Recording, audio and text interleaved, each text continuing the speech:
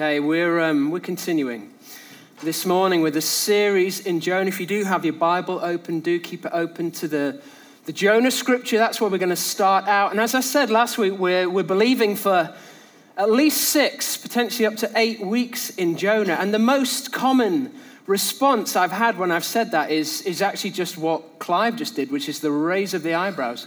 8 weeks in Jonah? How on earth are you going to make 8 weeks in Jonah? And let me tell you, we're going to manage. We will manage. There's so much to be said from the book of Jonah. And last week, just as a brief word of recap, we saw Jonah's call as a prophet. Jonah was called by the Lord to deliver a message to Nineveh, the capital city of Assyria. And for various reasons, primarily to do with his own struggle with the people of Nineveh, who were unbelievably barbaric, the greatest enemy Israel had at the time. For various reasons, Jonah didn't want to respond to the prophetic call, and so he did exactly the opposite thing. He ran from the call of God on his life. And I introduced this series as a series which I want us to focus throughout this series on salvation. What salvation is, how God brings it about. Because I believe and I hope that this year for us is going to be a year where we all discover a deeper measure of salvation, which is a biblical word for rescue, and where we see God begin to pour out his rescue, not just into us, but through us. And I just want to encourage you as a really simple practice, just to write down in a journal somewhere on your phone notes or whatever, an area or a few areas in your life where you want to see salvation. And then to write down a few people in whose lives you want to also this year see salvation. And at the end of the year, we can come back and we can see what has God done. Now, Jonah's rebellion isn't neutral. Jonah's rebellion leads him into a significant set of circumstances. It leads him into strife, leads him into a storm. And what I want to do today is to use this metaphor of a storm. And I don't think I'm taking this out of context. And even if I am, Tim Keller did it, so it must be okay, right? I want us to look through Jonah at the fact that we all face storms. I want to look at this idea of what it means to be a person who experiences and who faces storms. I want to reflect on that today because storms of life can make or break us. I've seen people who seem to have sure and certain faith. When storms hit, I've seen people waver. And my longing as your pastor, my longing for my own life, my longing for your life is that if and when storms hit, which they will, you are prepared. You're ready, insofar as you can be ready to face the storms. Because I've also seen people through storms come into a much deeper knowledge of God. I've seen people thrive and flourish in storms when externally it seemed like no such thing was possible. So why don't we pray as we begin and ask God to do that in us. Lord God, you are able. You are able.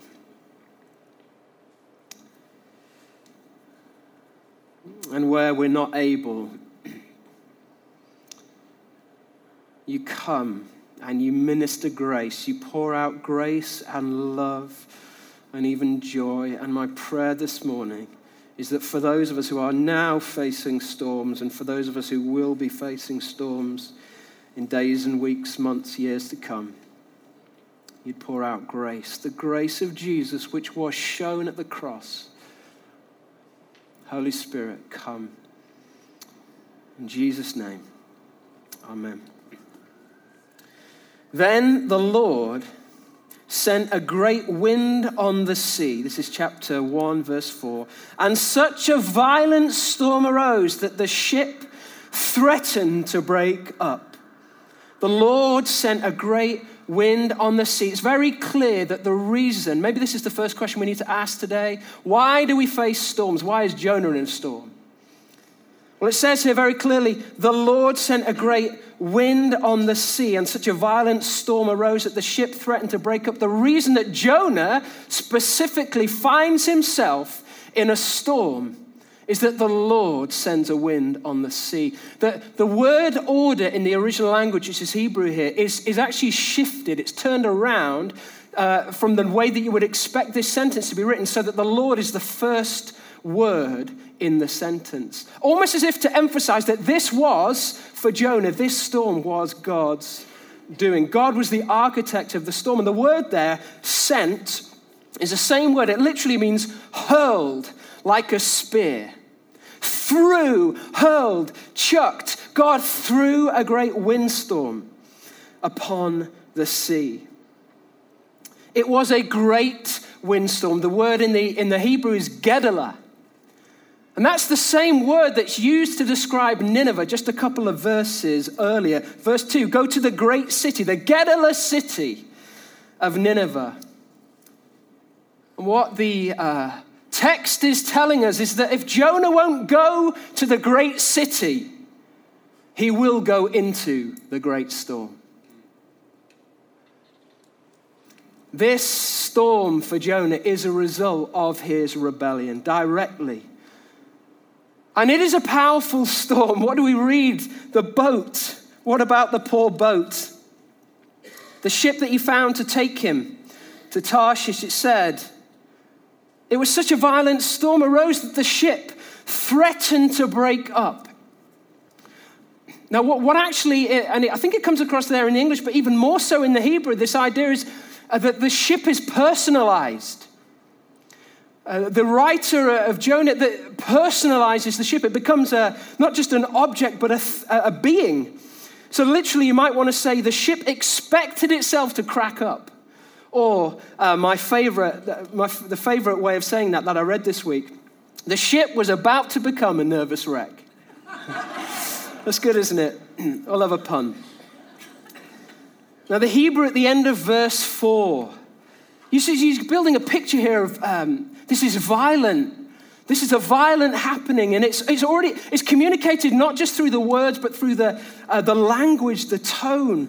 The words at the end of verse 4 sound like waves crashing. Hishabar lehishaber. Hishabar lehishaber. Say that. Hishabar lehishaber. You're back at school. How's it feel? Hishabar lehishaber. Sounds like waves crashing. The author is giving us a sense here of motion, of movement. This is a brutal and massive storm that Jonah is taken into. Why did the Lord send the storm? Clearly, the Lord sent the storm as a consequence of Jonah's actions. This is sort of like cause and effect. Jonah runs, and so God sends a storm. And one of the clear themes in the Bible is that every act of disobedience to God's perfect law has some kind of consequence bound up with it, bound up within it. Every act of disobedience has a storm attached to it. So in this case, clearly Jonah is culpable. The great storm follows as a consequence of his great disobedience.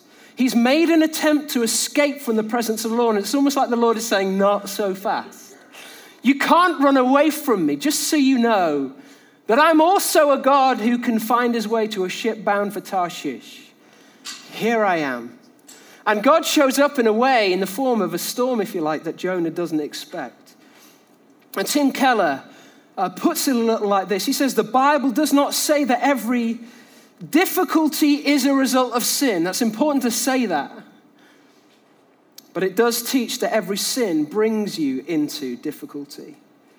And much of the wisdom literature in the Old Testament, you read this in Proverbs, some in Psalms, Ecclesiastes, places like that, teaches this idea that every sin, every, not just act, but state, every decision of disobedience has some kind of storm attached to it. For example, if we habitually choose to mistreat our bodies with what we eat, with maybe a lack of exercise, we will find, or we cannot expect to have perfect health.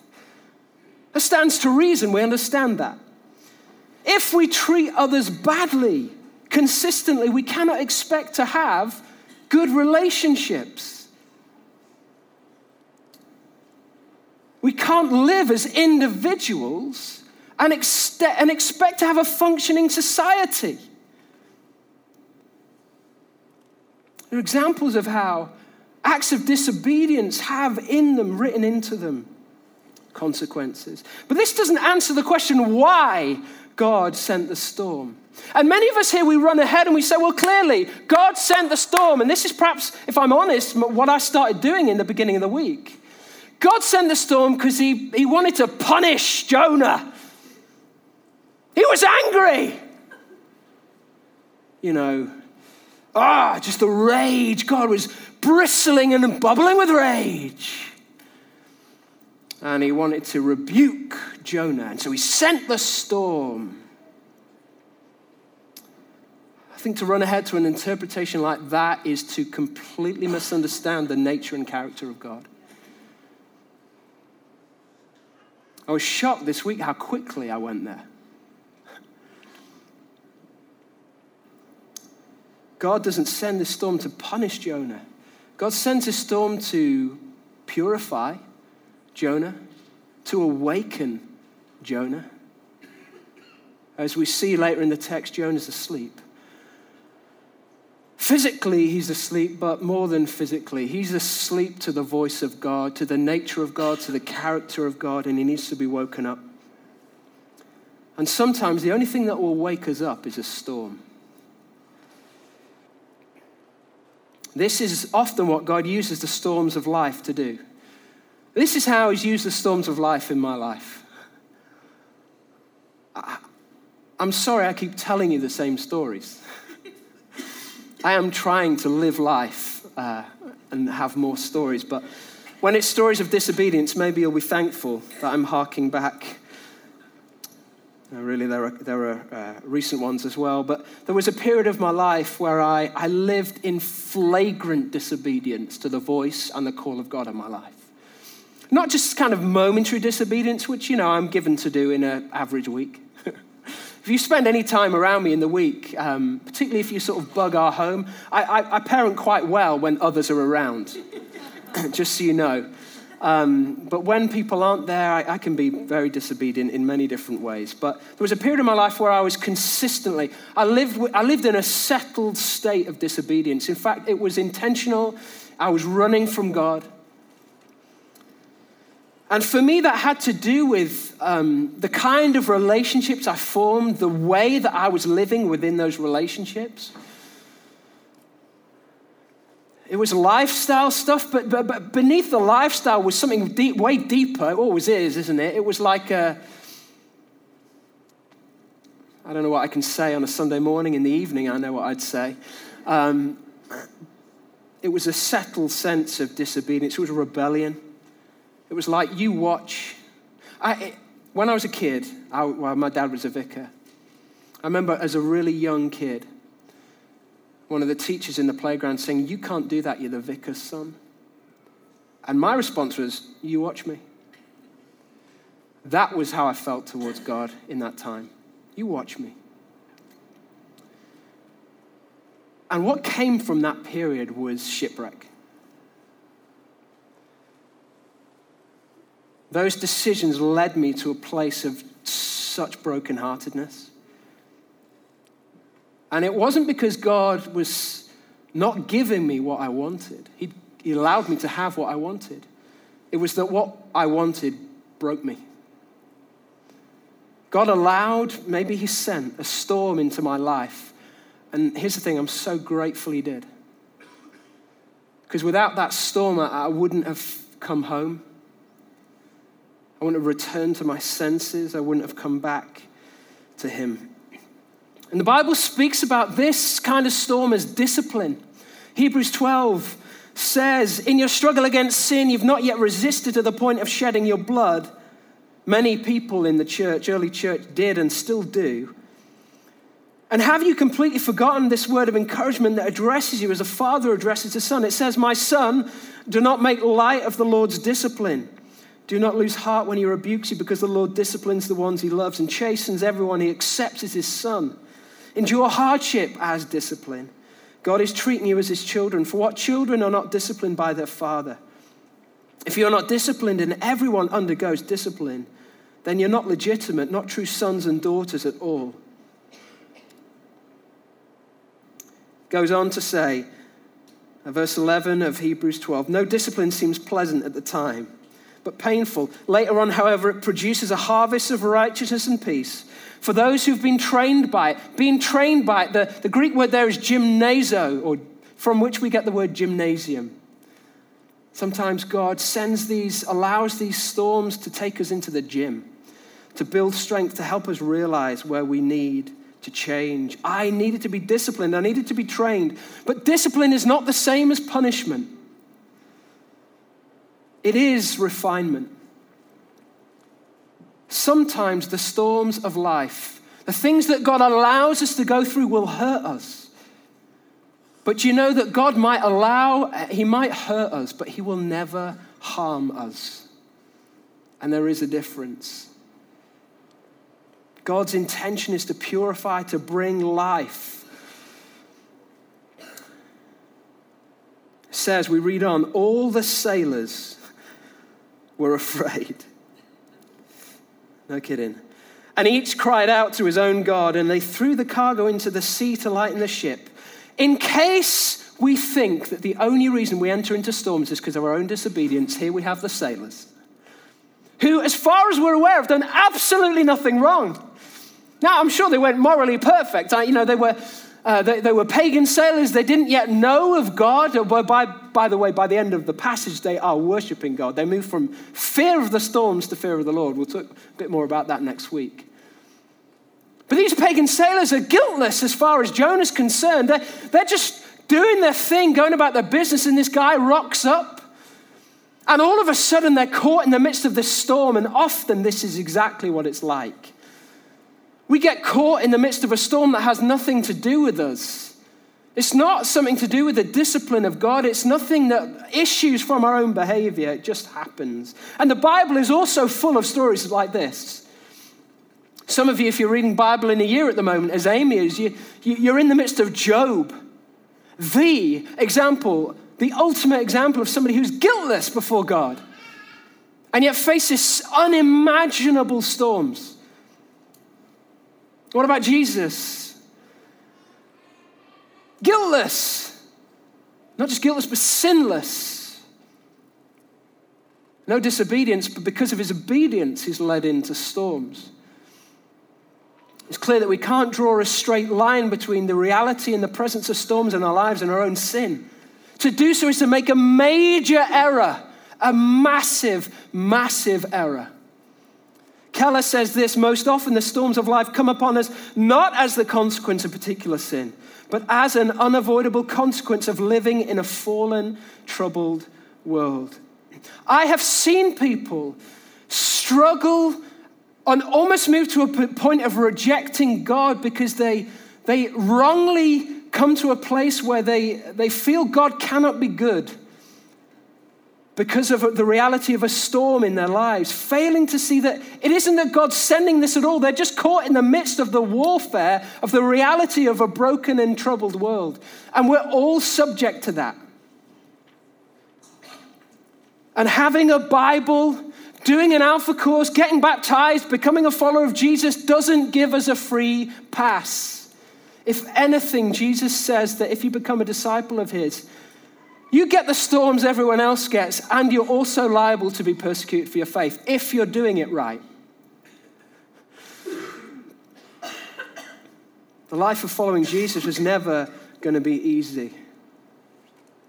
There are storms out there that are a consequence of the fact that we live in a broken world. Now there's good news. God enters into the broken world. He himself is broken by the broken world to give us a way out of the broken world. But we can't expect. Here's what I want to reframe expectations here. Life is difficult. I'm speaking now particularly to the young ones here. I have seen, particularly amongst younger generations, almost a shock when difficult things hit. It's almost like, what? I didn't sign up for this. It's like consternation. Surprise, more than surprise. Life is really, really difficult. And often it is the people who least deserve it who are impacted by storms. Jesus says to his disciples, pray this way: your kingdom come, your will be done. The clear implication is that there is a battle afoot and that his kingdom in some ways might not come, that his will might not be done, or that his kingdom might be contested, that his will might be affronted. Now we believe, don't we, that God is sovereign. We believe that ultimately the universe and creation is being drawn, and particularly through the cross of Jesus and the empty tomb, is being drawn to his full and final purposes of redemption. He is bending everything to himself, to his own glory. He is making all things new. And yet, not every outcome fits the pattern that he might prescribe.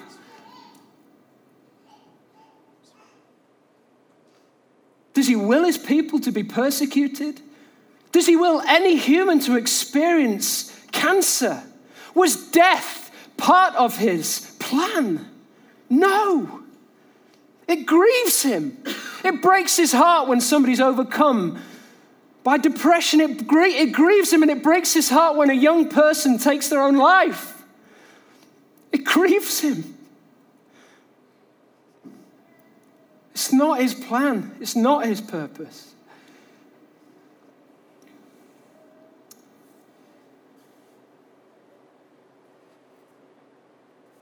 The sailors do what they can. They throw the cargo overboard. They cry out to their gods, but it's futile. They're powerless to do anything. And so eventually they go down to Jonah, who's taking 40 winks. But Jonah had gone below deck, verse 5, where he lay down and fell into a deep sleep. In the Greek translation, I don't know if you're interested in this stuff, but I'm really just trying to prove to you that I've done some work. In the Greek translation of the Hebrew, there's a Greek translation of the Hebrew Bible. And in that Greek translation, somebody's added in a little comment, and it says that he was snoring. So there you go. Jonah, imagine Jonah snoring. It's a deep sleep. Jonah here is deep inside the hold of the ship. He's snoring. The captain went to him and said, how can you sleep? How can you be snoring? Get up and call on your God. Maybe he will take notice of us so that we will not perish. In other words, Jonah, all hands on deck. But we're out of solutions here, so we're down to prayer. Have you got anything? Anyone you can call on, Jonah? And the image of the sailors calling out in desperation brings to mind the gospel that we had read to us. The disciples on the ship, on the boat rather, crying out, going down into the depths of the boat to find Jesus. And the resonances are clear. Huge echoes of Jonah. We have a terrified crew. Not pagan sailors, but disciples. Now, if you're a Jewish person, the Jewish people weren't a seafaring people. Now, there were fishermen as the disciples, and they were used to going aboard. They were used to going on boats, but most Jewish people would have been, to use an intentional pun, would have been completely at sea. They would have not known what the heck was going on, and particularly when you add in a storm. fair weather sailors at best. And for the Jewish people, because of their maybe separation from this world, sea naturally stood for evil and chaos. So when the storm hits the disciples, they're feeling overwhelmed. They're feeling that they're being confronted by the evil and chaos of the world. This is more than just a metaphor for them. It's a living reality, and they are in fear of death. They're seeing the dark powers that threaten to overcome them and overcome God's good creation, and they cry out for help. They are increasingly panicked, just like these pagan sailors on the boat. There is a sense of panic in the midst of it all. And here we have somebody sleeping in the depths of the boat. Teacher, they say. And I'm going to read this from the NRSV version because there's an overlap here. It says, "Teacher, do you not care that we're perishing? Do you not care that we are perishing?"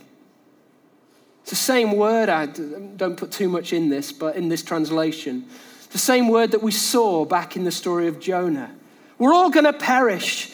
Teacher, do you not care that we're perishing? The disciples ask a fundamental theological question, one that we are given to ask, particularly in times of difficulty. Teacher, Rabbi, God, do you care? I mean, do you care? Do you give a rip? There you are in heaven. It must be nice up there. But look at me. Look at what I'm facing. Do you care? Do you care? The first question we ask when we suffer, when the disciples are asking is God good? Does he care? And often there's a second question that comes with it, and it's the question, is God able? Is he good? And is he able? Can he do anything? Yes, and so a lot of people say, well, he's good, he's kind, he's sort of like, your nice grandpa. It's nice to have him in the room, but fundamentally he's powerless. Maybe at the end of time, he'll come and make it all right, but right now in the gritty, hard world that we all face, you may as well have grandpa at the wheel for all the good that God could do. This is the primal temptation that we humans faced in the garden. This is what the serpent whispers into the ear of Adam and Eve. Question his goodness. Question his goodness. Did God really say? God wouldn't say that. Of course he's not good. The things that he prohibits you, he doesn't know what he's talking about. The serpent questions the goodness of God, and that is the beginning of the slippery slope into chaos.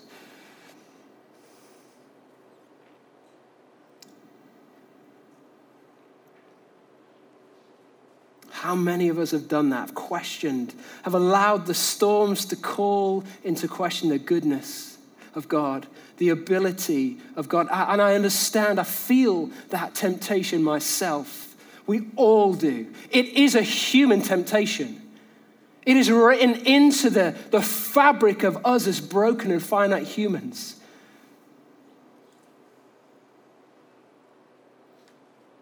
Jesus has yet to show the disciples, he's about to do it, that he is both good and he is able. What does he do? What do we read?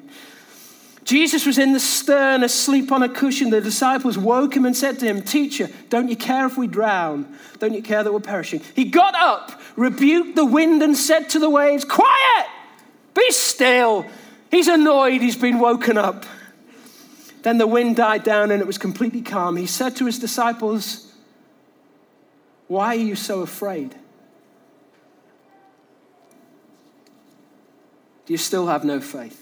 He rebukes the wind, he rebukes the waves, and to make a nice three, he rebukes the disciples. Why are you so afraid? Do you still have no faith? Jesus acts in this story to display Two things. Firstly, that he is good. He does care. And secondly, that he is able. Now, I'd love to now say, to finish this sermon in this way, I'd love to be able to say, and he will do that in every single situation in which you're struggling. You just wait, and he will cause the wind to be still.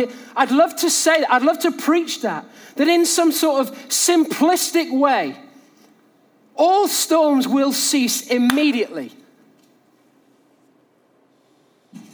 And yet we don't see that, do we? And yet he's good, and yet he is able. What the disciples don't know at this point is exactly how Jesus will go about stilling the storm. They don't know that this journey that Jesus is on, symbolized here by a journey on a boat, is a journey of stilling the storms. The storms, as I said, representing evil and chaos. That Jesus' entire mission is positioned and pointed towards not just facing storms, but slaying, but quietening and bringing peace in the middle of the storm. And that the way Jesus will do that is to take himself, to allow himself to become subject to the storm on the cross.